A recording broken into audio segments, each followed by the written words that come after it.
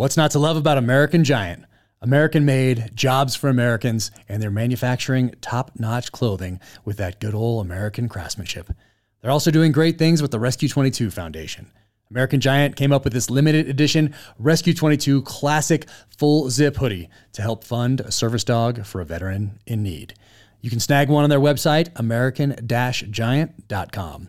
American Giant believes that work and building up American manufacturing communities brings purpose, and purpose results in a better product. If you need quality clothing like jeans, t-shirts, and sweatshirts, check them out at american-giant.com/Jack and get 20% off with discount code Jack at checkout.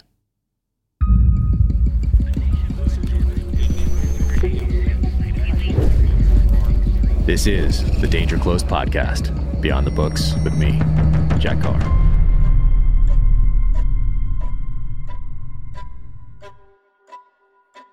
Welcome to the Danger Close podcast, an Ironclad original presented by Navy Federal Credit Union.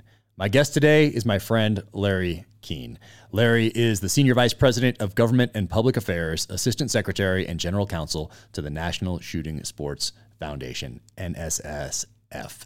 And NSSF, they put on SHOT Show in Vegas. And if you haven't been, I highly recommend it. Now, without further ado, here's Larry Keane. Larry, I'm loving this background. I'm thinking it needs a little something on the sides, maybe a Terminal List poster or some cross tomahawks. There you go. Something to give it a little, but it's looking good, looking very professional out I should have bought some of my, I should have bought all the books I have. Seriously, my goodness. Yeah, you have them all. So line them up right here. Yeah. You've got the cases. Hey, there's one you haven't signed yet for me. Really? I got to send it Which out one? to you. No, which one?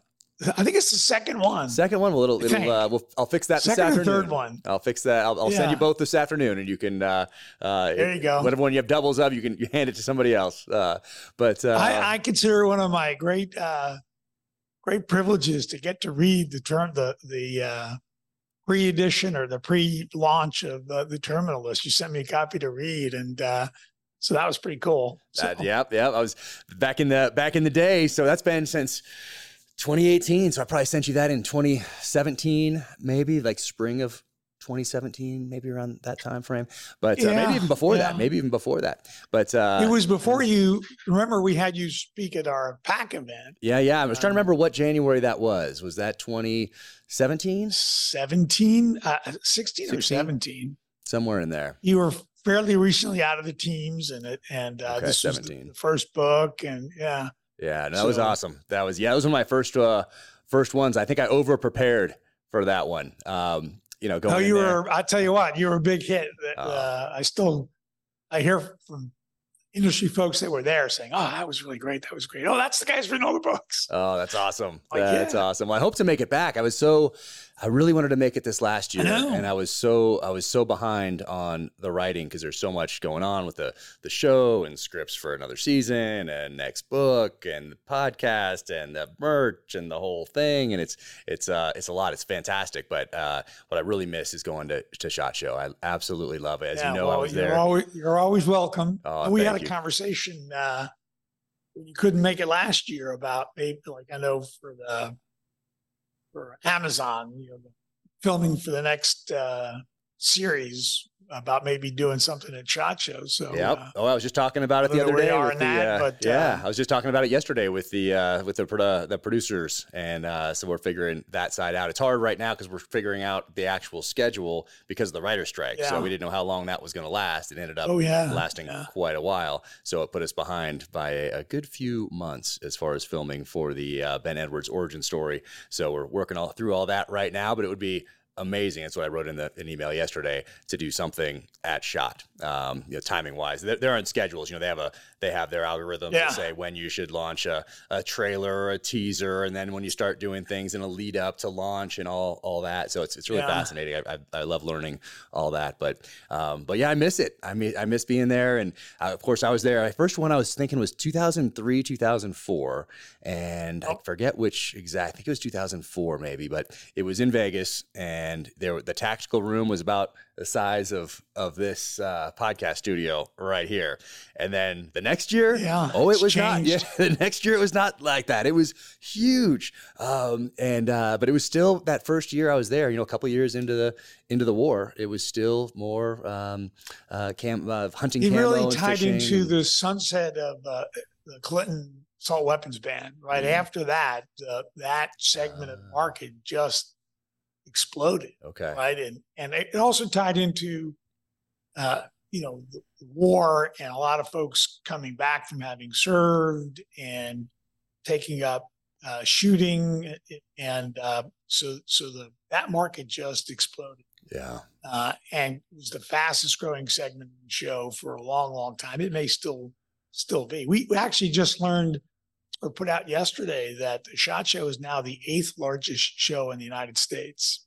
Wow. All the shows that are done. No kidding. It's the biggest, it's the biggest event that is done. And now we're over in the Venetian and the Sands, what was called Sands now is called Venetian Expo.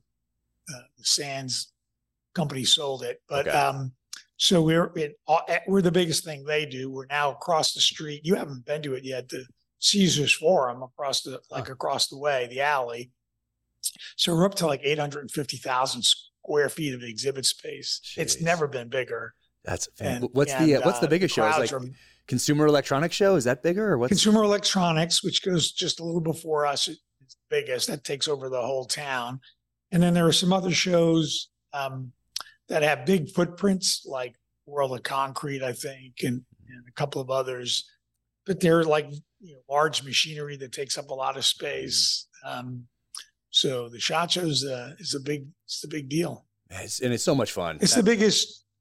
Yeah. It's a reunion. Biggest show of its kind in the world. Yeah. And it's a reunion for me. I get to see you. I get to see buddies I serve with. I get to see people that I've met at SHOT Show over all these years, first starting off as just genuine friendships. And now some have grown into business relationships and not even, and I shouldn't say business relationships because it's more of we can help each other because of that past friendship that was just based on a genuine friendship and this common thing we all have in common, which is this love of freedom and defending the means to make sure that future generations continue to be free. So there's something that bonds everyone at SHOT Show and in this industry that makes it a lot different than any other industries out there. And I noticed that right off the bat from my first time there in 2003, 2004, there was something different about these groups, even groups that are competitors, even companies that are obviously competitors with similar products. There's something that bonds them all together. And then there's always, of course, people in this space, very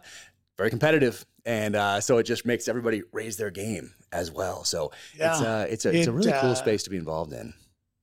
There's so much passion in this industry, for the Second Amendment, for hunting, for shooting sports. And people, companies are knockdown, drag out competitors in the marketplace, but they serve together on our board. They know each other. They become, they're close friends. They go hunting together. They go shooting together. So it's really special. I've been privileged, to be part of this for a long time. So.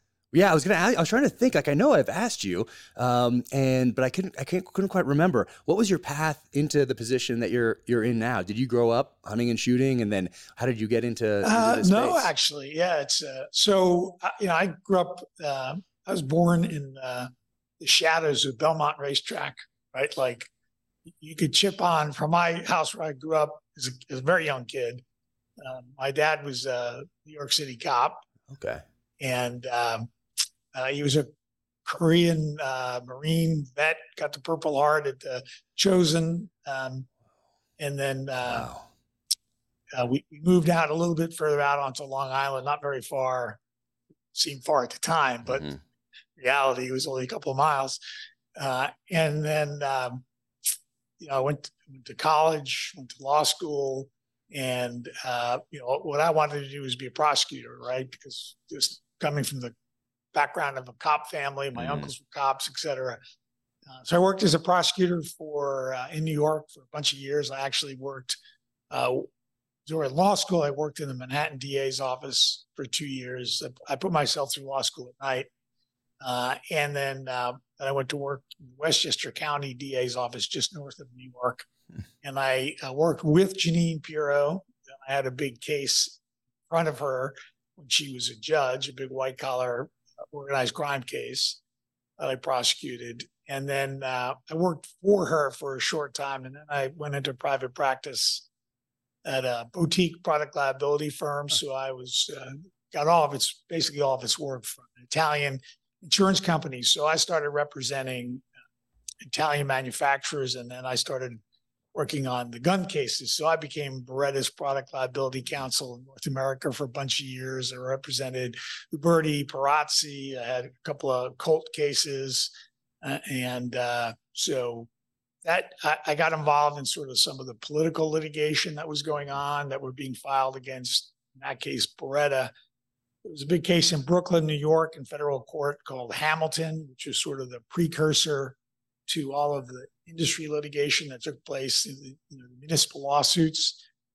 And then so NSSF, which is the industry's trade association, at that time, like 1999, 2000, by its charter, couldn't do any lobbying or government relations work. But with the onslaught of litigation against the industry, chiefly the handgun manufacturers, by all these Democrat mayors across the country, inside of it was sort of an alliance between these Democrat mayors, big city mayors with big crime problems in their cities, these plaintiffs' lawyers that were involved in the tobacco litigation back in the 90s, but had bet wrong in tobacco. They didn't become part of the settlement between tobacco and the state's attorney generals. And so they didn't get a big payday. So they were looking for a payday. And then the gun control groups, which at the time was just what's now called Brady United. They've changed their name along the way. So NSSF became the coordinating hub of the industry defense. And NSSF had been named as a defendant in most of those cases. So I came on as the first general counsel to sleepy little NSSF, which maybe had, I don't know, under 20 people, I think, at the time in 2000. And now we're 55 something people.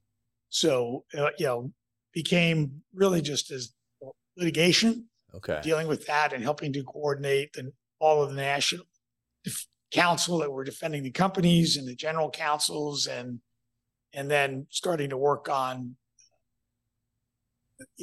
legislative solutions to the litigation as well as fighting the cases. So started doing that, and then next thing you know, 23 years have gone by. Yeah. So we're more than 23 years. So, geez. So you'd only been there for 3 or 4 years by the time I showed up at SHOT Show with another SEAL buddy of mine, wandering around there, checking everything out, saying, "Oh my gosh, this is an amazing organization." It was a lot smaller than that, wasn't it? It was about half the size. It was different. You could probably see most of it. Now you could spend the whole week there and not see everything, even if you had a good plan. And there's no possible way to see every single booth. I don't think. I mean, I might be wrong. Someone can tell me below. In the comments. We have these. I don't have them handy, but if you went to every single booth at the show, you could spend like a couple of seconds, well under a minute, at everyone to make it to every single booth. Right?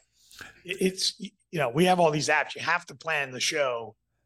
So people got to say, "Oh, can I go to SHOT Show?" And sorry, it's not open to the public. It's not a consumer show. It's just a B2B show. But we obviously have a lot of military law enforcement, both U.S. and foreign military and law enforcement buyers that come. And obviously a lot of, all the armed uniform branches are there. The SEALs are there,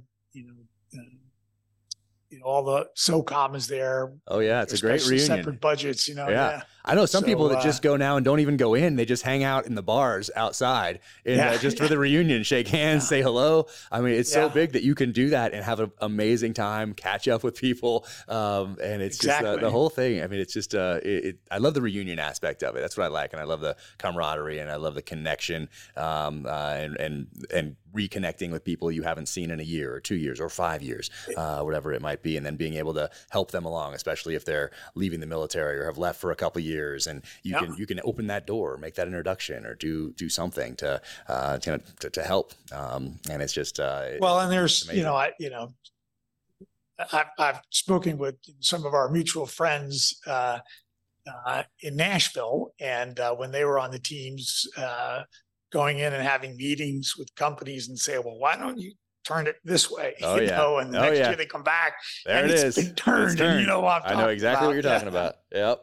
Yeah. I mean, it was really a unique time to be able to go to a place and meet not just the senior level people, not just marketing people, but the designers and creators, and sit down with them and say, hey, this is what I was doing in Afghanistan and Iraq, and this part failed, or you know how you could make this a little better, or you know what everybody's doing on their own to tweak this is this. And then the next year you come back and lo and behold, that's been made. So it was a really interesting nexus of private, governmental, but it wasn't sanctioned. It was like guys just did it because we're trying to adapt on the battlefield. We're trying to adapt quicker than the enemy.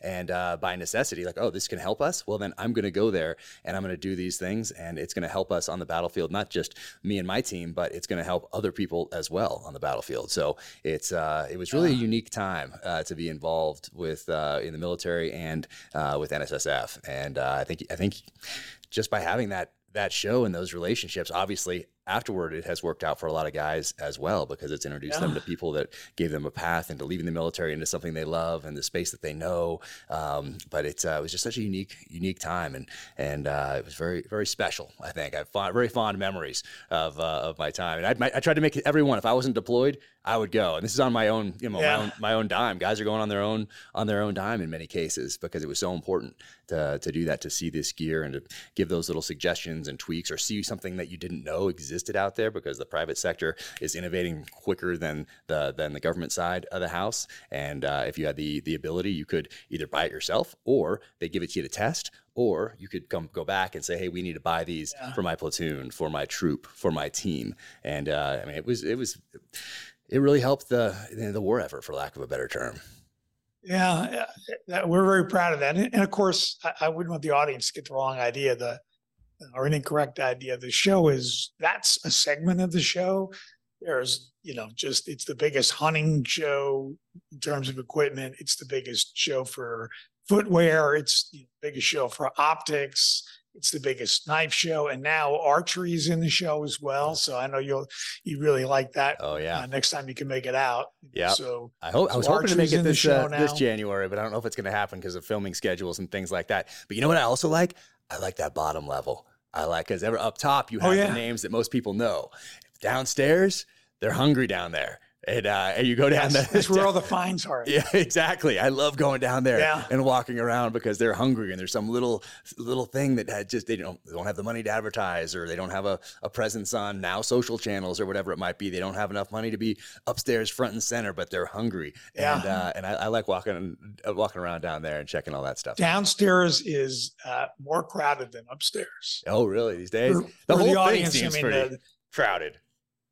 Yeah, well, it is. Although adding the Caesars Forum space has helped thin out how crowded the aisles are, because it's just same number of people but more square footage, so it's a little more spread out. And frankly, we've been working on trying to improve the quality of the attendee. So, we try to screen people coming to the show. They got to be connected to the industry and not be, quote unquote, tire kickers. And so, but honestly, the exhibitors are probably the worst offender of bringing the tire kickers. They bring their frat bro, their buddies, and their brother-in-law. But we also have retailers bringing their best customers. And so it's kind of a tension trying to improve the quality, and because people would complain, it's too crowded. I can't move around. I can't get from this booth to the next booth. So it's much, I mean,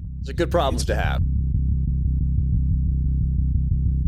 You might see that I collaborate with Ironclad on a lot of different projects. In fact, I have worked with them on my book trailers, this podcast, as well as a few other exciting endeavors that are currently in development. Ironclad teams up with some of the biggest brands in the world to create dynamic films, series, podcasts, and ad campaigns. If you are a brand or individual looking to elevate your content or start a podcast, don't hesitate to reach out through their website. This is ironclad.com, and make sure you follow them on all major platforms at This Is Ironclad. So last year was the first real test of it coming out of COVID with the additional space. Because even, we didn't have a show in 21. We had to cancel because of COVID. So we just were able to kind of sneak in the 20 show right before everything shut down. And I was there. And then 22, was better, but there was still a little people holding back with risk of COVID. But now last year was, back, totally back. And so we'll be in Vegas, for the foreseeable future for many, many years. We've got contracts signed out, I think through 28. Oh, nice. I have a hard time seeing us ever leave Las Vegas. Yeah, it's it's so much fun. People expect it to be there too.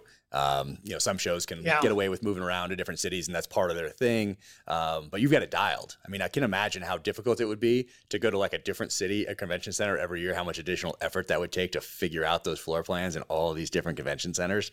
Oh. Yeah. And there's, at this point, very few places we conceivably go to, given the size of the show now. And some of them are just, off limits, like, couldn't go to the McCormick Center in Chicago for obvious reasons. Plus, we got to be somewhere, we don't have a risk of weather, right? So if Chicago in January, you have a storm. And so you're in a good spot. The other places like, Orange County, Florida in Orlando, but we've been there, but we couldn't get the dates we needed. And we always take a hit on attendance. Yeah. And, Orlando and Disney is just not the same as Vegas. And then we survey our attendees and exhibitors every year to get feedback, right? And nobody wants to leave Vegas. We hear some people say, I don't like going to Vegas. You should move. But the reality is overwhelming. Yeah. Then they have a great time when they're there. Yeah. And it's so important to what NSSF does. It really is, generates the lion's share of our revenue that supports all the things that we do. Yeah. Promote hunting, shooting, and on the political side, the stuff that I run. So yeah. Well, in 2020, that was one of the last times we all could get together before everything got crazy. I brought my publicist out from New York, and so he couldn't believe it. He was just walking around looking at all this stuff, and he couldn't believe and I think he said, I'll paraphrase a little bit, but he's like, everybody's so normal. Because if you're not like in that space, if it's totally foreign to you, and all you read is the stereotypes of people that might go to a show like that, and then you go and you're like, oh wow, there's some people in suits right there. There's somebody in a flannel. Look at they're shaking hands, saying hi, and there's all these different people from all over the world, and it's just it's so he had an incredible time. We all had a blast, and I met Lee Child there, and he gave me some amazing advice years ago before I published my novel. And then I met Vince Flynn there before he passed away. Yeah. And I got to meet him he was signing books, and I met him right at the end of the day. So I think 4:30, whenever it shuts down, and you start leaving. And so people who have been there know that if you're at one side of that show and you're trying to get out, or you're in the middle and you're trying to get out, it could take a couple minutes. And so I was talking to him right at the end of the show, and he treated me like I didn't tell him that I wanted to be an author, but the way he treated me, I'll never forget. And I got to ask him about Term Limits, his first novel. And I asked him if he ever worried about waking up one morning and turning on the news and seeing that someone had used that book as a template to take some action. And he said, every day. I'll never forget that. Wow. And then we got to walk out of the show together. So we got to spend, a half hour, 35, 40, 45 minutes, whatever it took to get out to the front, walking out together. So I'll never forget that. That was very special. Well, you see, Hollywood celebrities, professional athletes, authors, politicians. Yeah, met a ton of amazing people. Met a ton of amazing people through the show. But that's a week, and that takes a lot of planning. And I'm sure that is you have a team that's just focused on that. But there's so many other things that you guys are doing, both publicly and then behind the scenes to shape the environment, to defend freedom for future generations. And I wanted to ask you about what is the state, when you look at the state of the union, the state of the country, and as far as defending the Second Amendment, what do you see right now? We have a recent announcement from the White House. A new office has been created at the White House, and what's going on when you survey your space? Yeah, it's a challenging environment. And I think it just reflects what's going on in the country. You just see sadly, the country sort of tearing apart. You have red states and blue states, and we have a very hostile administration. The president of the United States calling the firearms industry the enemy repeatedly, making false claims. And then you have an ATF that is pursuing the zero tolerance policy and trying to revoke licenses of dealers. And that's frustrating and I think misguided. And talking to people both inside and retired from ATF, they agree that it's not a good idea. They're discouraging retailers from cooperating with ATF. And retailers are the primary source of information to ATF that leads to illegal firearms trafficking investigations. If you're a retailer now and you're going to make that phone call because you got to worry, are they going to come in and inspect me and find some mistake and revoke my license and put me out of business? Or, people would say, we made a mistake. How do we fix this? What's the right way to do this? Sort of what's known in the law as self-reporting. Well, are you going to do that now? That's going to yield an inspection and you find one mistake and they say it's a willful violation. So it's a challenging environment. We see the kind of usual list of suspects, states passing more and more gun control measures, even after the Supreme Court decision in Bruin, which is very, very important and a real game changer. Just pushing the envelope and sort of like these public places laws, right? Like everything, you leave your house, public place, you can't carry firearms, self-protection. So those are very challenging. We also have a lot of issues on the sort of business side where banks won't lend to companies, insurance companies won't insure members of the industry, can't use PayPal, you can't use Facebook. So there's no shortage of challenges. But we do the best we can. And I think, we're having more and more success. And I know we're being successful because we're getting attacked by the gun control groups, by Everytown, which is funded by Michael Bloomberg, put out an attack piece a couple of months ago and chiefly aimed at me. And including a picture. I tell you, Jack, I was really, really offended by this report they put out because they use a really bad picture. And I look really fat in that picture. And I'm like, hey, I've been working out. I lost some weight. Use a better tpicture. Yeah, they're going to try to make you look as terrible as possible. Right. And now they put up a website called The Smoking Gun and just a regurgitation. It's a fundraising mechanism, but, it's a backhanded compliment, right? I mean, they wouldn't be doing it if they didn't think we were effective. They would just ignore us. So that they're not ignoring us means we're doing a good job. And there was another story in the Guardian newspaper, which is like an English tabloid, but has a circulation in the U.S. And, they had some quotes in there that were just hilarious, about NSSF and it was like the best marketing piece we could have ever asked for. Oh, nice. Okay. Yeah. So I said, go get a hard copy of that and frame it and hang it in our office in Washington, D.C. Nice. They said we were insidious, Oh, yeah. Yeah. I mean, it's it's so polarizing. And could you run down quickly for those who are like, where's brewing? Chicago, New York, Supreme Court, or the three big cases over the last, now it's been, 15? Anyway. Since 2008. Yeah. So the first one was obviously the Heller decision by the Supreme Court in 2008, where they held or really affirmed that the Second Amendment provides an individual right to keep and bear arms for self-defense, and the people means the individual. And so that kind of put to rest the argument from the other side that it's a collective right or it belongs to the militia, not the individual. So a seminal case on the Second Amendment. That was followed later because that was the Washington, D.C. Handgun ban. But it only applied to the federal government. So Donald case versus Chicago, the Supreme Court applied the Second Amendment to the states through what's called the 14th Amendment.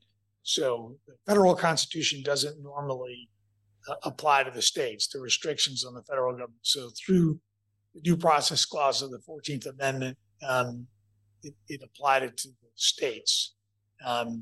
What's known as the incorporation doctrine. So there'll be a quiz at the end of the show, everybody.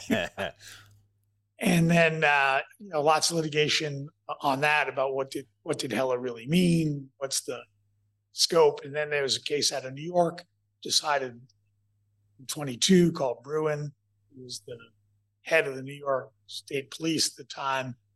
And there, Justice Thomas, writing for the court, said that the test, the right to keep and bear arms includes to bear arms, as Scalia explained in Heller, means you can carry it outside of the home, it's not a right just cabined to your house, but set out the correct test for applying the Second Amendment, like history and tradition at the time of the founding up until the time of the 14th Amendment was adopted after the Civil War. And it's not this interest-bearing test where the government always wins, So that's really been a game changer. And you're seeing a lot of litigation where courts are saying, striking down more and more laws on the basis of the Bruin decision. But other courts saying, for example, a couple of courts have said that a magazine is not an arm; it's just an accessory. And it's not protected at all by the Second Amendment.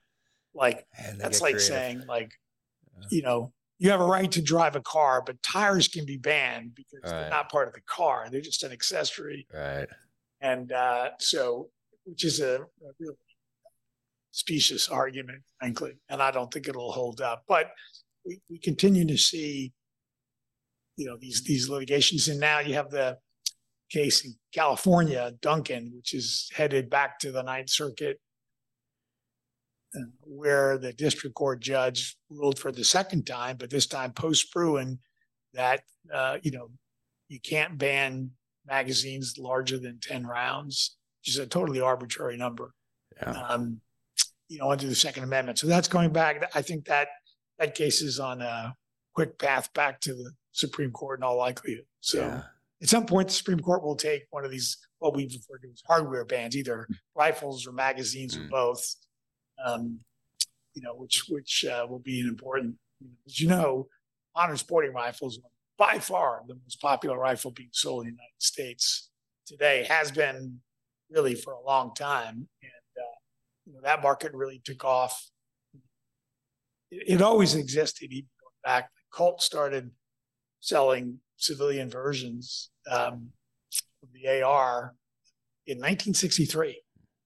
And, they weren't particularly popular, but I think the ban in place for 10 years increased their popularity. Like people, wait a minute. Yeah. Why do you say I can't have that? Yeah. Like Cohiba cigars. The reality is right. Yeah. And then you had people coming back from having served overseas that used the rifle, the military version, the automatic, And so it just, took off. And so that segment of the show grew. There are now about 25 million or more modern sporting rifles in civilian possession in the United States. There are more of them than there are Ford F-150s on the road today. Yeah. And I guarantee you, if you go out of your house and go down to Park City, you'll see a F-150 in about 5 minutes. Oh, yeah. Right? There's a couple in the driveway here. Yeah. But, so there you go. Yeah. Oh, so you don't even have to go outside. Yeah, I don't have to leave. I don't have to leave the compound. I like it up here.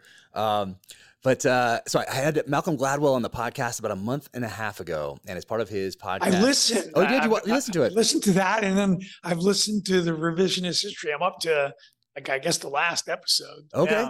Yeah, it was really interesting. And so he sent me all those because he did a section of this season on firearms. And I really like Malcolm Gladwell just in general. I love his writing and I'm a fan of his work, but he's certainly no fan of the Second Amendment. He's very open about that from the beginning. And he's from Canada but I just love how he looks at issues or looks at history and just maybe offers a different perspective, and I could have a great conversation with him. So I was really looking forward to it, and I listened to all those podcasts, and that one that was really interesting is when he sits down with the gun control, I forget which organization it was, and got so angry with him that the guy didn't know what he was talking about, and they're on the same essentially. I listened. I listened to your podcast with him. And then because of that, I went and then listened to this series he's done on revisionist history. And so the person he was talking to was Josh Sugarman from the Violence Policy Center, who is the guy who came up with the rhetorical device to call ARs assault weapons. Mm. And he wrote, we can confuse the public into believing they're machine guns, and it'll be easier to ban them. Mm-hmm. So that one was I love that one. I was like, wow. Yeah. I was like telling all my guys, you got to go listen to this. You got to listen to this. You got to use this. And so it was really interesting because you're right. Malcolm says flat out, I'm a Canadian. I don't think anyone should have guns, and he doesn't like the Supreme Court's rulings. And logic, but he really did call that guy out. And I remember on your podcast, he was like, can I curse? Can I say that? Yeah.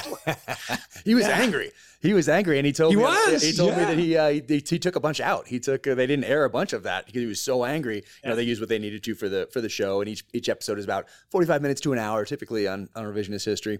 But yeah, it was insulting to him that someone that essentially held his same view of firearms would try to take advantage of the ignorance of the American populace and try to leverage that. That was offensive to him. And that was really cool that he called that out.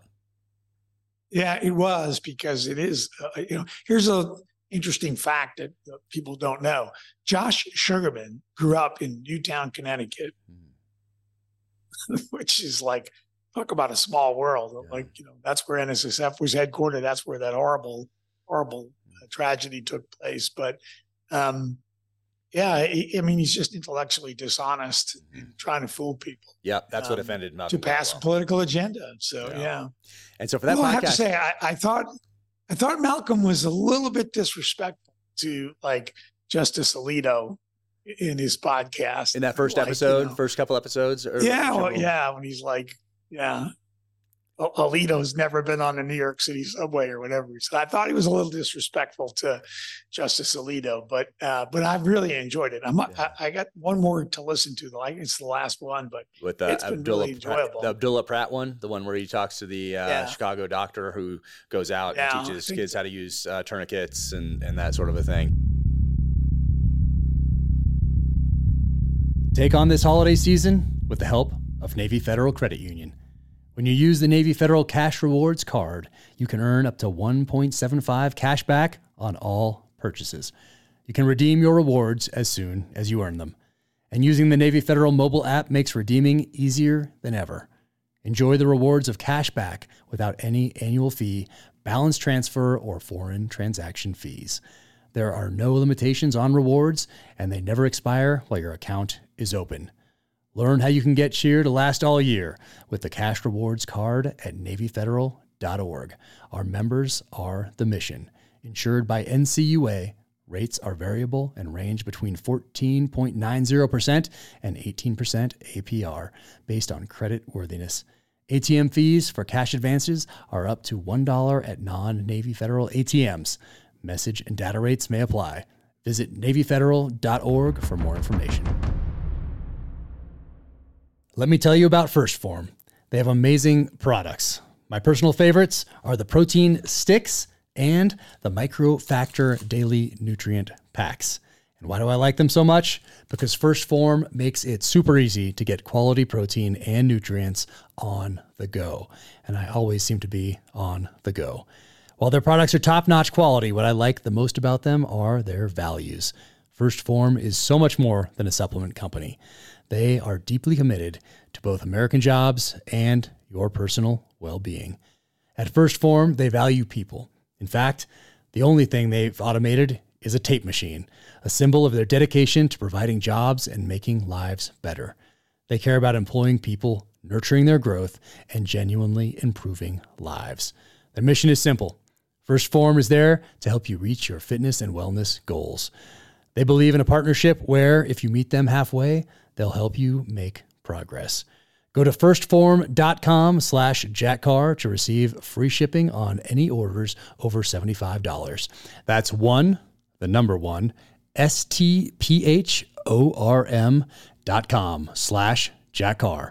Once again, that's stphorm.com/jackcar and receive free shipping on any orders over $75. I wanted to have him on last year for the Bomber Mafia, for his book, The Bomber Mafia, because I'd listened to it, I'd read it, I'm interested in that part of history, obviously, and then it didn't work out to have him on for that book. So now he came on for this, and I was like, oh, geez, a lot more preparation needs to be done because I don't know where this conversation's going to go. And so I had like stacks of papers like ready to go in case we went down, if we went into this kind of back and forth on gun control. But I think it was more beneficial to just show that you can have a conversation with someone, you can respect someone on the other side. Even if you disagree, especially because it's tough to disagree over something that's so fundamental to the human condition, a natural right to defend your life and the lives of your family members and to keep the citizenry free from oppressive governments. Like that's pretty foundational. And so it's not like you disagree about whether, the latest movie that just came out is good or bad. No, it's different than that. So it is very personal. But even so it takes a little bit of effort to have civil conversations with people that want to take away that most basic of natural rights. So point being, I was ready to go. And I didn't use any of that stuff. We just got to talk about books and movies and all. We had a great time talking to one another and talked about the show, I think, in an appropriate way. And it was just a very natural conversation. But I had no idea where it was going to go. So I had all stacks of stuff over here. And I grabbed a couple of them to come in here so we could talk about a couple of the things that I wanted to talk about, but didn't get to because of time. And we were just having so much fun talking about other things. But yeah, I thought he did a really good job with particularly that episode where he was offended by the intellectual dishonesty of somebody on his quote unquote side. It was really interesting when he talked about it on your show, but then to listen to the podcast where he just calls them out, it was amazing. Yeah, I was shocked. I was really shocked when I listened to this is coming from a guy who agrees with him, but do it honestly. Don't lie. Exactly. Yeah. I thought that was so my respect for Malcolm Gladwell increased because of that exchange. He's still wrong about the Second Amendment, but yes. And I was ready to try to bring him over, with all the stuff I had here. But so when you talk about you're so busy doing everything that you do and defending the Second Amendment, how much work or what touch points do you have with not just defense, but offense? And by that, I mean solutions to whether it's real or not imagined, because, these deaths are real. But when you talk about schools, let's say schools, and as a citizen and a husband and a parent with kids that are going to these schools, if I was a military, let's say, officer in charge of a base, multiple bases, let's say overseas, and my bases kept getting attacked. People kept walking in and detonating suicide vests, or kept walking on and killing my troops. Today might be different than, let's say, in the 40s or something, when people are actually held accountable and not just fail forward and upward. But I probably would not be in that position for very long. Or I could look around, I'd probably be replaced, and then someone would come in and look around and say, oh, we should put some guards here. We should put some security measures in place to protect this base. And we neglect to do that for the softest targets out there and our most valuable resource. So what are do you focus at all on that, or what are your personal thoughts? I mean, NSSF is kind of one of the leading voices, firearm safety education, right? So, but we've worked on a number. So we have, for example, Project Child Safe, which has been around since the late 90s. We've distributed, over 41 million firearm safety education kits, including a gun lock. Every manufacturer has been providing a lock in the box or locking mechanism for decades. I think I have a bunch of those in the trash can over there, by the way.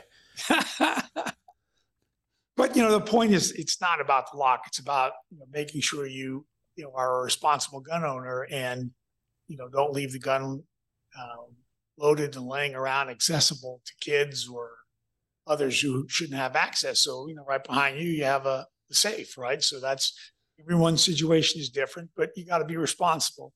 And then, we work with ATF on a number of programs to reduce straw purchasing, a program called Don't Lie for the Other Guy. We've been doing that since 99, 2000. We are working with ATF now on an effort called Operation Secure Store to reduce the number of burglaries of gun stores. And if they burglarize a gun store, they can steal a lot of guns at one time. How prevalent is that? It was going up. ATF came to us and said, hey, we've noticed a marked increase in smash and grab burglaries, and let's work together. And so we have, and we've been able to drive that number down.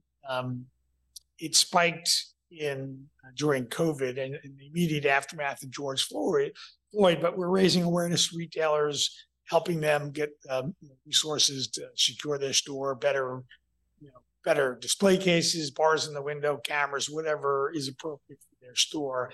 And when ATF now responds to every single burglary, you may find this surprising. I did. It used to be the case that if a gun store was burglarized, ATF may or may not have shown up. Now, they show up to every single one, and they work with the dealer to find out exactly what was stolen, work with local law enforcement. They put the word out to other dealers in the area, because it's usually a gang and a crew, and they'll go around and hit a couple of stores. Oh, wow. In an area in a short period of time, and they're stealing guns for the gang. And those, they hit the street and bad things happen. So an ATF offers a reward. We match that reward and things like that. So we do that. We have ATF, I'm sure I've seen at the SHOT Show. They're the busiest booth at the show is the ATF booth. Oh, I always avoid that booth for some reason. So in the back of my dealers want to, find out, how do I do this? How do I do that? Is this the right way to handle this? They have those conversations. So, interesting. But, on the legislative front, one of our efforts started after tragedy in Sandy Hook. We launched a campaign called Fix NICS. So what we learned was that, and it was really underscored by the terrible incident in Sutherland Springs, where, states and, as it turned out, DOD was not putting disqualifying records into the background check system. Particularly, it was an acute problem for people like dangerously mentally ill. Right? States were not putting the records in because of state privacy laws. We went and got the law changed in 16 states so that these records, and we're not talking the doctor's notes, right? It's just the adjudication, court record that says this person's been adjudicated. And that goes into the background check system. And then we learned that DOD wasn't doing it, and that's how that guy was able to pass background check, even though he was a prohibited person like 3 or 4 different ways. So we work with Senator Cornyn to pass the Fix NICS Act to require the federal government to get those records into the system. So you didn't have that situation repeat, and then to work with the states to make sure they had the resources to get the records into the background check system. We're not talking about expanding by any means who's a prohibited person, just, people who are convicted felons or dangerous people or dangerously mentally ill. Nobody wants them being able to purchase a firearm from a licensed dealer. And then we work with Senator Cornyn on some of the language in the Bipartisan Safer Communities Act, to make sure that there were more money for mental health resources, more money for school security, and then coming up with a definition for illegal firearms trafficking or for store purchasing, which has been sort of floating out there. We didn't support the bill overall because they were we didn't like the red flag language. It wasn't adequate to protect due process. And engage in as seeing this administration is, totally misinterpreted, engage in the business, and they've got this proposed rule out there. And all of your listeners, I would encourage you to put in public comments on engage in the business, because they're trying to basically create universal background checks and registration by trying to sweep individuals who sell one gun, that you're now a dealer and you have to have a license. And if you don't have a license, you're committing a felony. So it's just absurd. So that's a big issue. But, on the school security front, our position, it should be up to the local community if they have guards in the school, but obviously there's a lot of retired military out there that'd be more than happy and qualified to do that, or retired law enforcement. The incident occurred in Tennessee.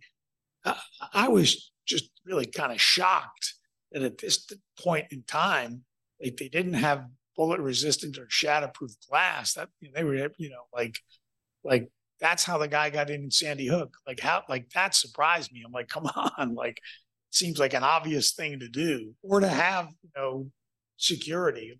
You have these soft targets, these gun-free zones just attract these.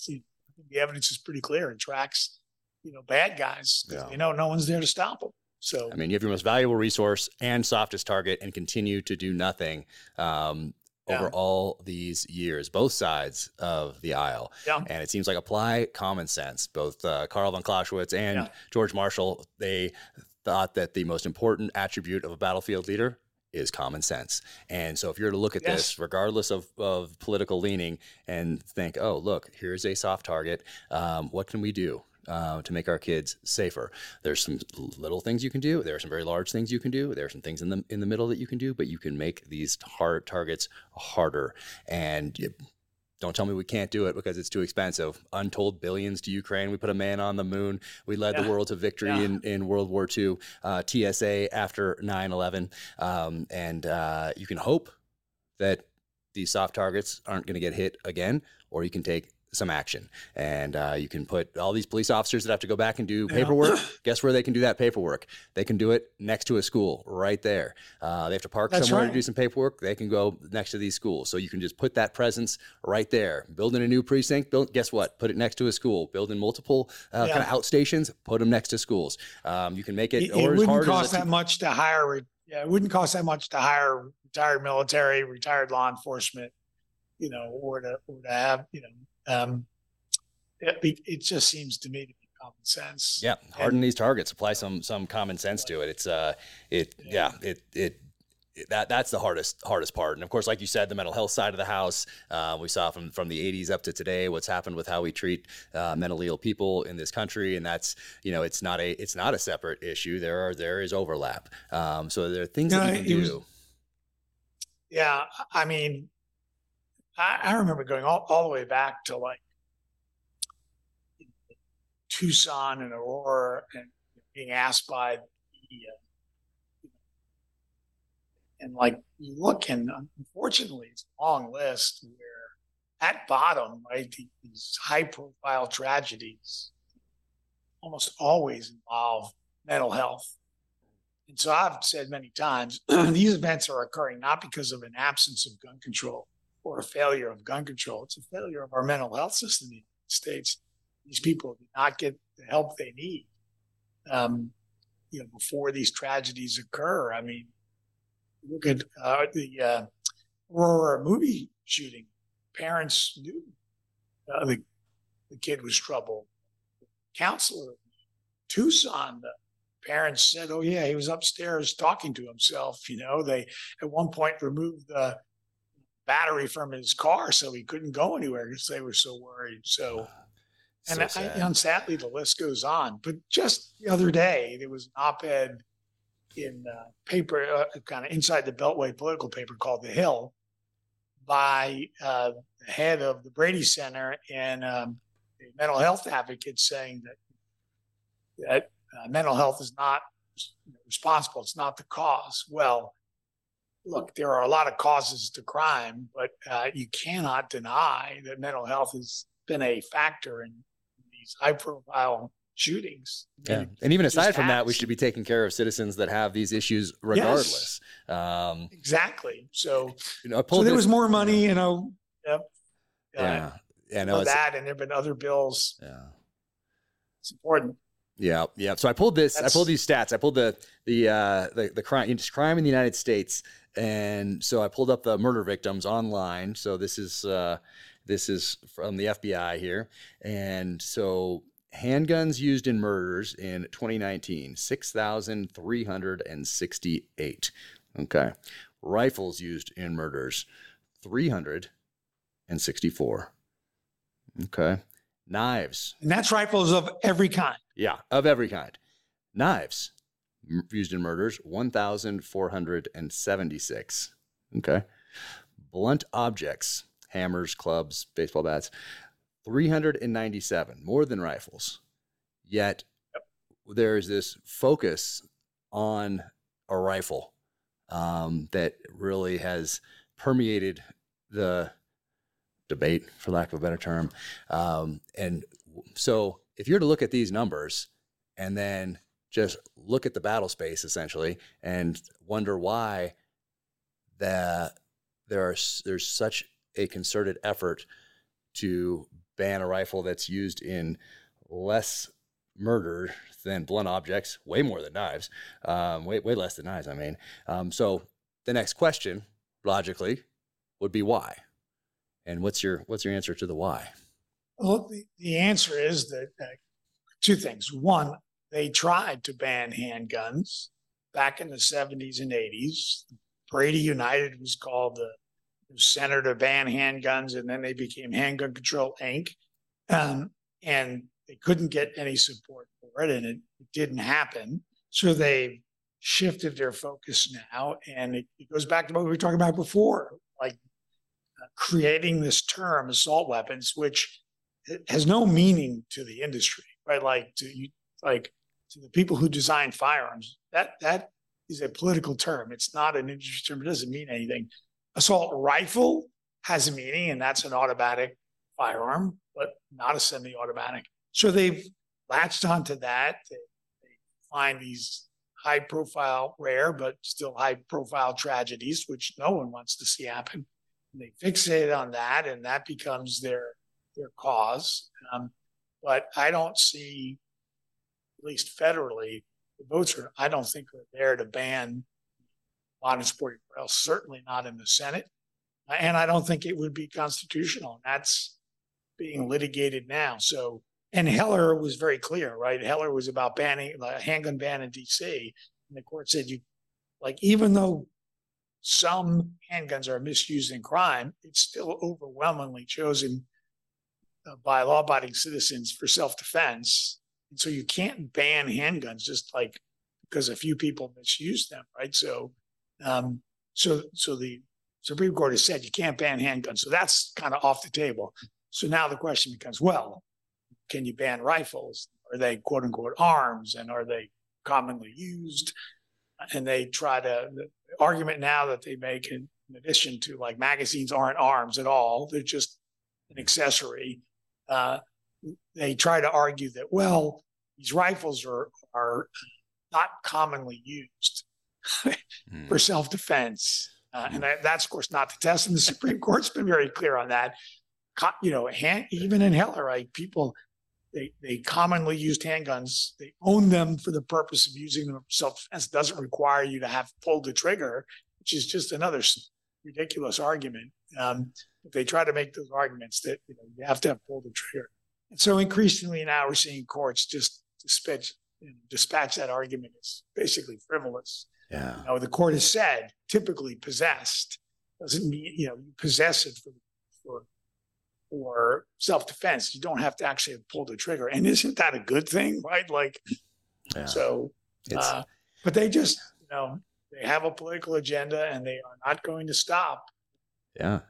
That's why it's so important that you're out there, and organizations like yours are out there fighting this fight for all of us, really, because everybody that has a job not in that space is focused on that, raising family, raising kids, and they're like, what just happened in the Supreme Court? Or what just happened in California? What?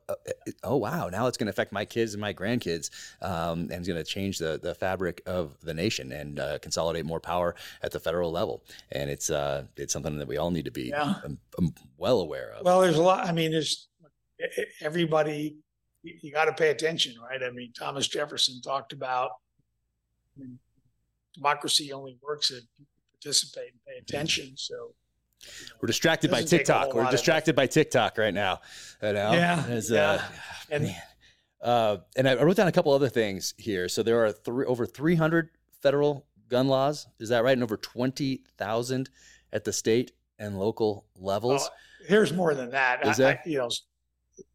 I mean, the statistic that you can't even keep track of how many of these things are. Gun laws goes back to like the 70s or something. A long time ago, I kind of tried to go all the way back to where that was first used. You couldn't even count them. There's way more than 20,000, right? Every year, states pass more and more. You can't even keep track. The Bar Association doesn't even know how many federal laws are on the books. Have you read a book called 3 Felonies a Day? It's fantastic. It came out, a while ago, over a decade ago, but it talks about how the average person wakes up, has breakfast, drops the kids at school, goes to work, comes home, has dinner, tucks the kids in, and in the course of that day, unbeknownst to them, they committed 3 felonies because there are so many laws on the books that the American Bar Association can't even give you a specific number. That's incredible. I haven't read the book, but I've heard about it, and there are. Well, part of that is politicians just like to pass laws, say it's a felony, so they sound tough, and it's been the criminal law has been federalized, right? So you have all of these laws that make things felonies. So you can just easily commit several federal felonies just going about your daily life. Yeah. That's why I stay up here. That's why I stay up here on the top of this mountain. Well, I think actually this is going to become an issue in the Supreme Court this term. They've taken that case where a guy, a bad dude, had a misdemeanor or domestic violence restraining order, and the court said, well, there's no history or tradition, got appealed and affirmed, and the Department of Justice filed a cert petition with the Supreme Court, and they've taken the case and they're going to hear argument. But I think my guess is, and I just tweeted about this morning because it was an article in the Washington Post about it. I think the court is going to reverse. This is my guess, just going to reverse and say, no, there is a history and tradition in the United States going back to the founding of keeping firearms away from dangerous people. You can have somebody, it's charged with a violent crime, can be denied bail. So, or conditions put on his bail. One of them could be you can't possess firearms, that sort of thing. So I think that, and Justice Barrett, she was on the Court of Appeals, wrote a dissent in a case called Cantor, where she said, that, simplifying it, but basically the distinction is between dangerous and non-dangerous. And so, you shouldn't deny fundamental constitutional rights to somebody if they're not dangerous, like the Second Amendment, because some paperwork crime, right? Even the Gun Control Act itself has felonies that are carved out from being, and they're basically white collar crimes carved out, and federal prohibition on the Gun Control Act doesn't apply if you're convicted of one of those. So I think the distinction they will make, is, dangerous versus non-dangerous, and it's less about whether it's felony or misdemeanor, because you have all of these felonies. You can be convicted of for like paperwork stuff, like you inappropriately got food stamps or something from a federal program. You're convicted of a felony. Now you lose your Second Amendment rights for life, right? So you're not dangerous, right? And you still have self-defense needs. And so I suspect that's where that case is headed. Yeah. So a lot of people are pulling their hair out that, oh my God, they're going to allow people who beat their wives, to have guns. I just don't.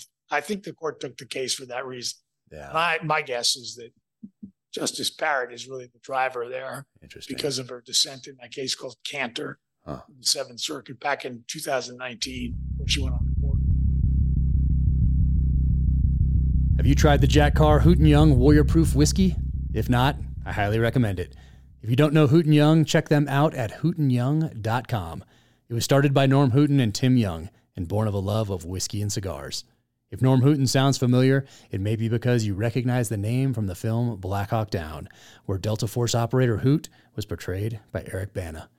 You might have caught 2 references to Hooten Young in the Terminal List Amazon Prime video series. It's the whiskey James Reese and Boozer are drinking in episode 1.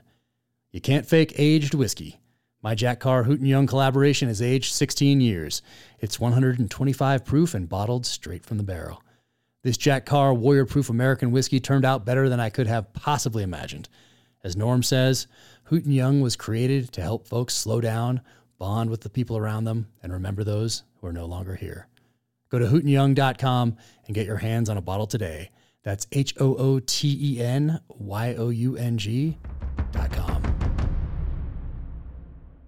I picked up in preparation for the Malcolm Gladwell podcast, I pulled off my shelf one of John Lott's books where he goes through specifically the repeated, essentially, talking points, and it's amazing, not just this issue, but across the board.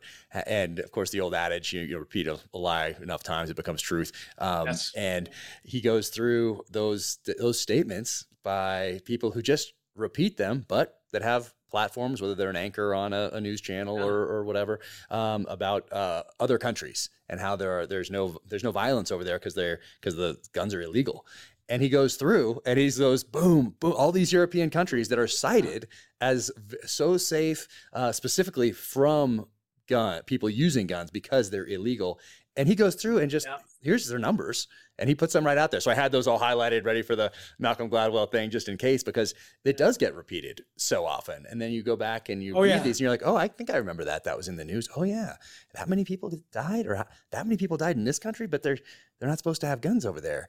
But it's not something that is, it is not common knowledge, because the lie or misinformation or whatever it might, the ignorant statements are just repeated so often that you say, oh yeah, we got to do it, whatever country X does over there, not realizing that country X has a much worse problem than here. And what did I write down for that? That U.S. has the most guns, I think, per capita in the world, but ranks 30th in gun-related homicides. And then 95% of murders in Chicago are with handguns, yet the focus is on banning this certain rifle.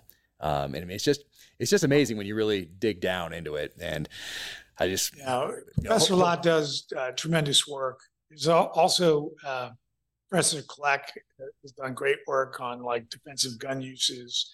And there's another book out there now, and they have a website or certainly a Twitter account called Gun Facts. And the guy really does a great job just going through data.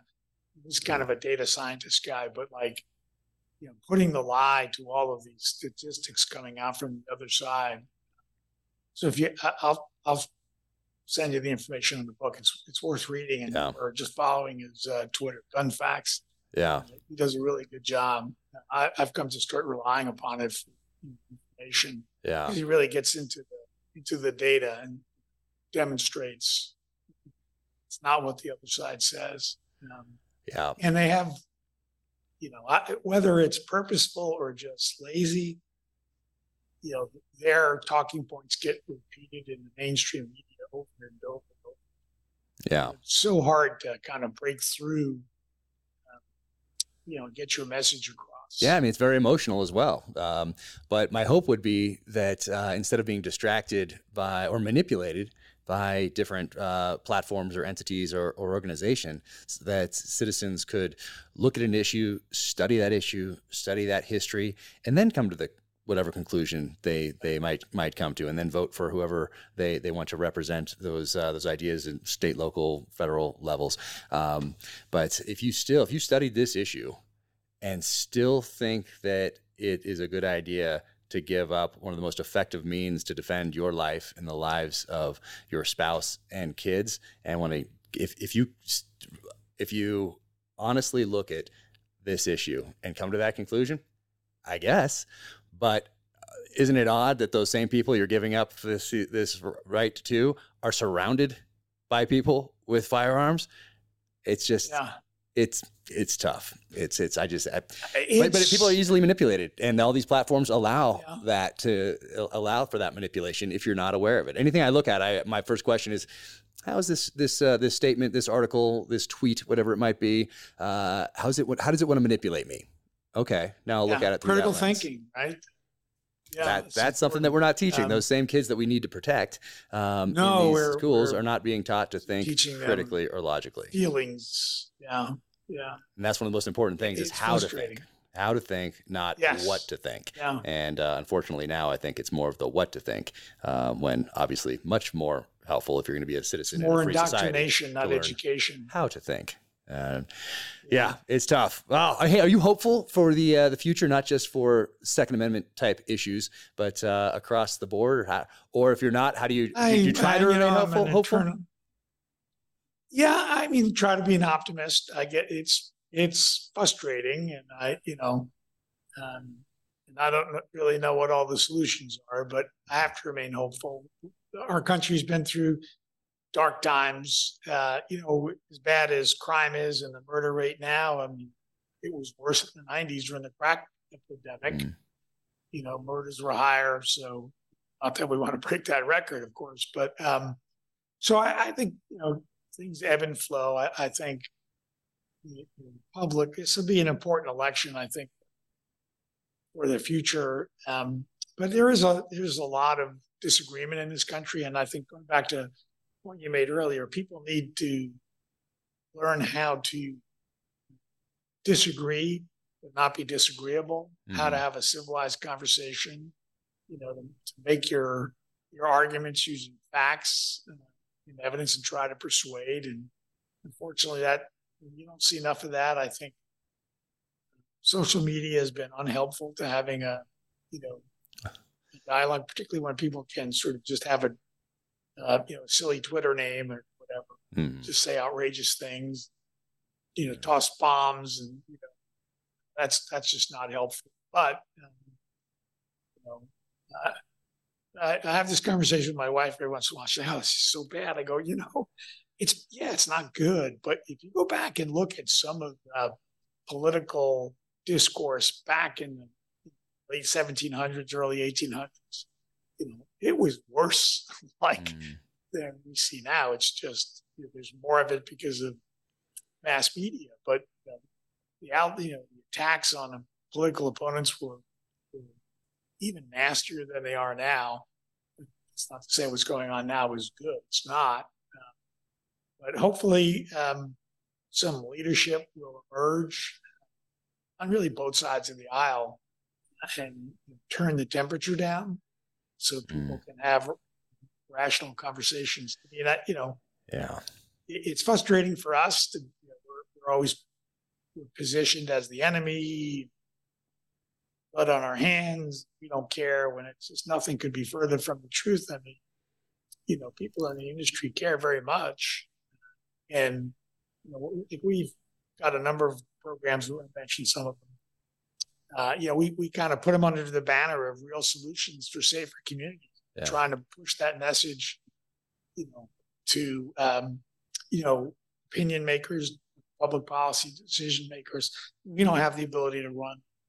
We're not Coca-Cola. We can't run a national ad. We can't buy an ad on the Super Bowl. Even if we could afford it, they wouldn't let us on an ad, right? So, but trying to get the message across, saying, hey, there is common ground, and people should focus on where you can find common ground.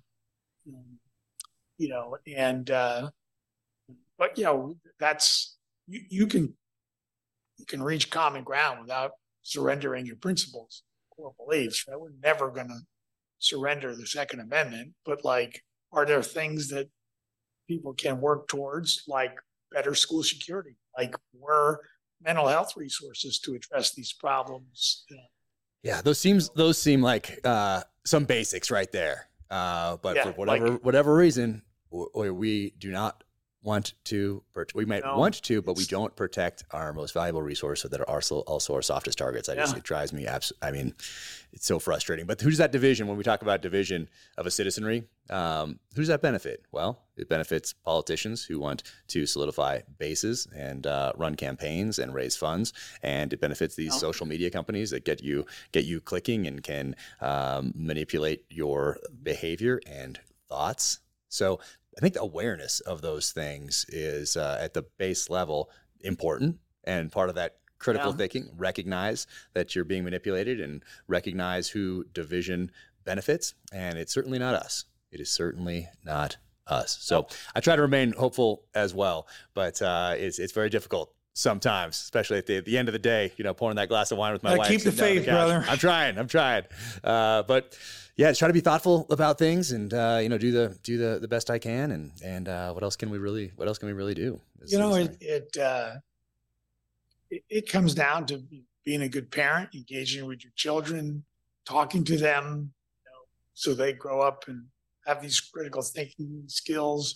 It's, everything from, one of the things I think that came out of COVID was, kids were home doing online learning. Parents got to see what they were being fed and said, what the heck is this? And then you saw that surge of people showing up at school meetings saying, oh, no. We're not having any of this. Yeah, right? Those videos are incredible. Those videos that come out of those school board meetings. It just goes to show, if nothing else, it goes to show how important it is to engage at the local level. And it's tough if you're out there with a job and you're providing for a family and you're building a business and you have employees that depend on you, and then you're going to run for a school board. But it is so important. And I think those videos that come out of parents going in front and getting shut down in front of school boards, shouted down by people who are supposed to give them the time to speak, having security escort them out. That's pretty eye-opening. And I hope it encourages people to get involved at the local level or in some way, shape, or form. Chilling when the FBI starts looking into these parents as domestic terrorists. That is very chilling. And that goes back to how many laws are on the books, because it is so difficult to figure out. Just now we're figuring out taxes when you have merch in 50 states, 30 countries, whatever we have. And then if you're going to film in different countries and different states, you definitely have to hire someone to do that. And it's very expensive to get someone to make sure that everything is lined up so that the IRS comes, boom, it's right here. And that is their only job to make sure that stuff is all that you're abiding by every single laws that change every year in every state and federally. So it is but once again, come back to that question, why? And well, perhaps so that you can be targeted, and you can't, because you can walk in, because all these things change. It makes it much easier if you're changing these laws every year that are hard enough to keep up with anyway, very expensive to keep up with anyway, if you want to make sure you're doing it right. Well, now, oh, look at this. You didn't dot this I. Guess what? Felony, misdemeanor, whatever it might be. It just allows you to be targeted more efficiently. Jack, it sounds like you're about to run for office. Negative. I think I'm gonna. That's a hard no. That's the easiest question I get asked, and I've gotten a few phone calls on that over the past few months, especially with Romney not running here in Utah. The phone rang a few times, but I'll just do what I can. I think you can still have a voice, and I can do these things and be myself, and by doing what I'm doing now as an author, and I think I'd be more effective. And plus, I don't operate well in that middle zone. Like I can do this, and then I can do the stuff downrange in Iraq and Afghanistan. The middle part, the politics side, I would not be. It's important to know your strengths and know your limitations. And I'm very aware of mine. I would not do well in those situations, especially when I watch some of these arguments in Congress. I'm like, oh my goodness, I just wouldn't. It's not my battle space. Makes your brain hurt at times. Yeah, call me when you need. No, I'll do what I can as a citizen, without running for office. I think that's probably well, as you know, it's the rise of the administrative state. I mean, all of these laws and regulations just burden somebody from starting a business, running a business, growing a business, employing people, creating wealth. Yeah. And then in the end, paying more taxes. It's Kafkaesque, like it's wild. Pull your hair out, like it's just, it's daunting. It's exhausting. It's expensive. Yeah, it is all of those things, no doubt about it. But like I said, try to remain hopeful. And man, thank you for taking all this time today. It's so great to see. I know we wanted to do it in person because you pass through Park City every now and again, and we get to link up when you pass through, and that's always fun. The last time I saw you in person was at Park City at dinner, and the very next day I broke my leg skiing. Oh, jeez. Oh, I forgot you. Oh my gosh, that was we were with Nick, right? We were with old Seifert. Yep, Athlon Outdoors. Yeah. So hanging out together over there, eating some wild game at Nick's place. Hopefully we can do that again soon. How's the leg? Are you ready to get back on the planks and hit the mountain? Yeah, I mean, I was I was out of commission for a little while, but I was back skiing last year and a little bit the year before. So Good. Well, and I'm planning a trip right now. We're going to go to Steamboat because I have one of my kids is spending the winter in Steamboat. Oh, nice. Awesome. I've never skied there, but when you're in Park City and you have kids and they're on teams and all that stuff, it's hard to leave this place and go to other places to ski. But eventually we'll branch out and so I heard you mention, I can't remember who you mentioned that your kids are ski racing. Yeah. So my kids are ski racers. In fact, my youngest daughter raced in college. Nice. Very cool. Yeah, so she just graduated. So yeah. Well, we're in the place for it. I mean, skiing has been a big part of our life. Oh, so great. I mean, it's you can't throw a rock around here without hitting an Olympic athlete of some kind, and it's just it draws your high altitude training. We have great places to ski, great facilities. We have a Woodward down the street. You have that Utah Olympic Park, which is amazing. You have people flying off jumps into the pool that has those those aerators in it. So anyway, it's an incredible spot for that. So, but I try to get the kids out so that they realize that the world is not Coronado, California, or Park City, Utah. Yeah. There are other places out there, and we're very fortunate to be where we are. So, I guess that's important as well. Hey, I can't go without mentioning that's a really nice shotgun. Hey, that's right. We got that together. That's right. Yeah, that was amazing out in New Hampshire. But remember, I was just looking at that on the wall. And luckily, it's a Parker for those that are wondering. Yes. Luckily, a real Parker. Luckily, it has a crack stock because if it didn't, it would be out of my price range. But yeah, Damascus barrels, and I want to take it on a hunt. I want to take it on like one hunt and then put it back up here and preserve it. But I think the stock will handle it with those low velocity loads. So get those in there. Yeah. They make loads for old shotguns like this, some specialty. But yeah, it's a beautiful shotgun. It is really cool. But yeah, we got that together. Well, next time you're in, if you make it to New Hampshire, let me know. We'll go do some bird hunting. You've been back there since we were there, right? We were there with Katie Pavlich was there. Oh, we yeah. had the I'm a member. Fun. Yeah. That's a good spot. Actually, it is. And it's even bigger now. He's got more property. But that was the very first, the owner's my best friend. So I was the very first member of the club. So. Oh, wow. Wow. And I forget exactly. I was just staring at this on the wall, and then he walked up next to me, right? And was like, you like that? And I said, oh, yeah, it's beautiful. And he's like, well, take it down. And I took it down, was looking at it. He got it from a member. He's like, it's for sale. Consignment. Yeah. I'm like, for sale. Well, I was like, and we were talking, and I have some pictures of you looking at the gun on the couch. Yep. And I was like, it's the real deal. It's an actual Parker. And and I can't remember what you paid for it, if I ever knew. Well, it's certainly nothing near what it would be. I got a great deal, and but because of that cracked stock on the other side, it's patched up and looks pretty solid. So I guess I'll find out when I actually shoot it. But yeah, it was very cool. That was really cool to pick that up. And that was a great time. We had an amazing time out there. So beautiful, such a beautiful spot, and the food was amazing. I mean, that was a great day. That was so much fun. So much fun. But yeah, it's man, hopefully we can do it again soon, and hopefully I'll see you at SHOT. I don't think it's going to happen this January just because there's some other things on the on the schedule, but I will be back as soon as I possibly can. And mostly if I'm out in Park City, I'll ring you up. But Awesome. Well, thank you so much for what you do, and for everybody at NSSF. Please pass along my best, and thank them for me for holding the line for all of us. Well, thank you for your service, and thank you for what you do. Keep writing.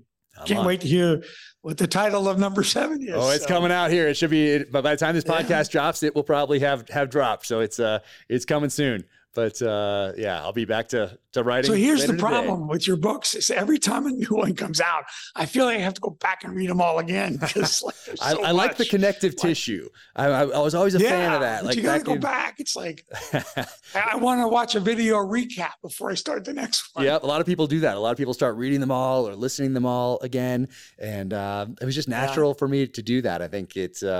My publisher would like me to always say, "You all stand alone. Pick them up and start wherever."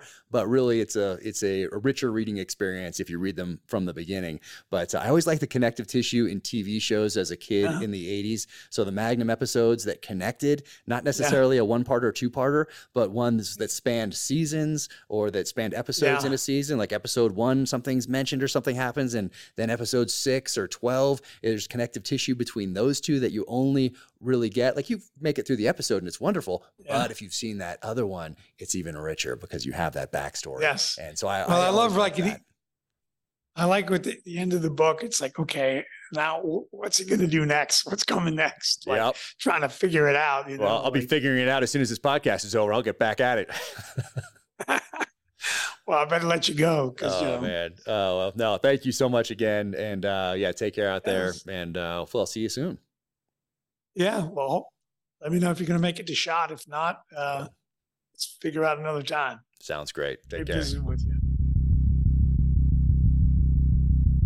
I've been a fan of Black Rifle Coffee Company since their inception. I love when veterans leave the military and pursue their passion. In this case, coffee. The coffee is fantastic, and as an added benefit, the company is built on quality, patriotism, and giving back to the veteran and first responder communities. I've been a subscriber to the BRCC Coffee Club for years and love it. My favorite is Silencer Smooth. It gets delivered every single month. The Black Rifle Coffee Club. Being part of the club gives you the power to elevate your coffee experience to the next level. The Black Rifle Coffee Club puts you in the driver's seat. You pick the texture and the roast you want, the frequency you want it delivered, and the quantity. You get to completely personalize your club orders, ensuring that your favorite coffee is sent to your door exactly how you want it, when you want it. Right now, Black Rifle Coffee is offering an exclusive opportunity for new Coffee Club members.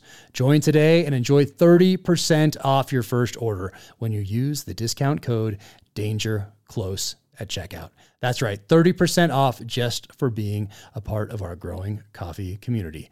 Remember to use the discount code DangerClose at checkout. Thank you for tuning in to the Danger Close podcast, an Ironclad original presented by Navy Federal Credit Union.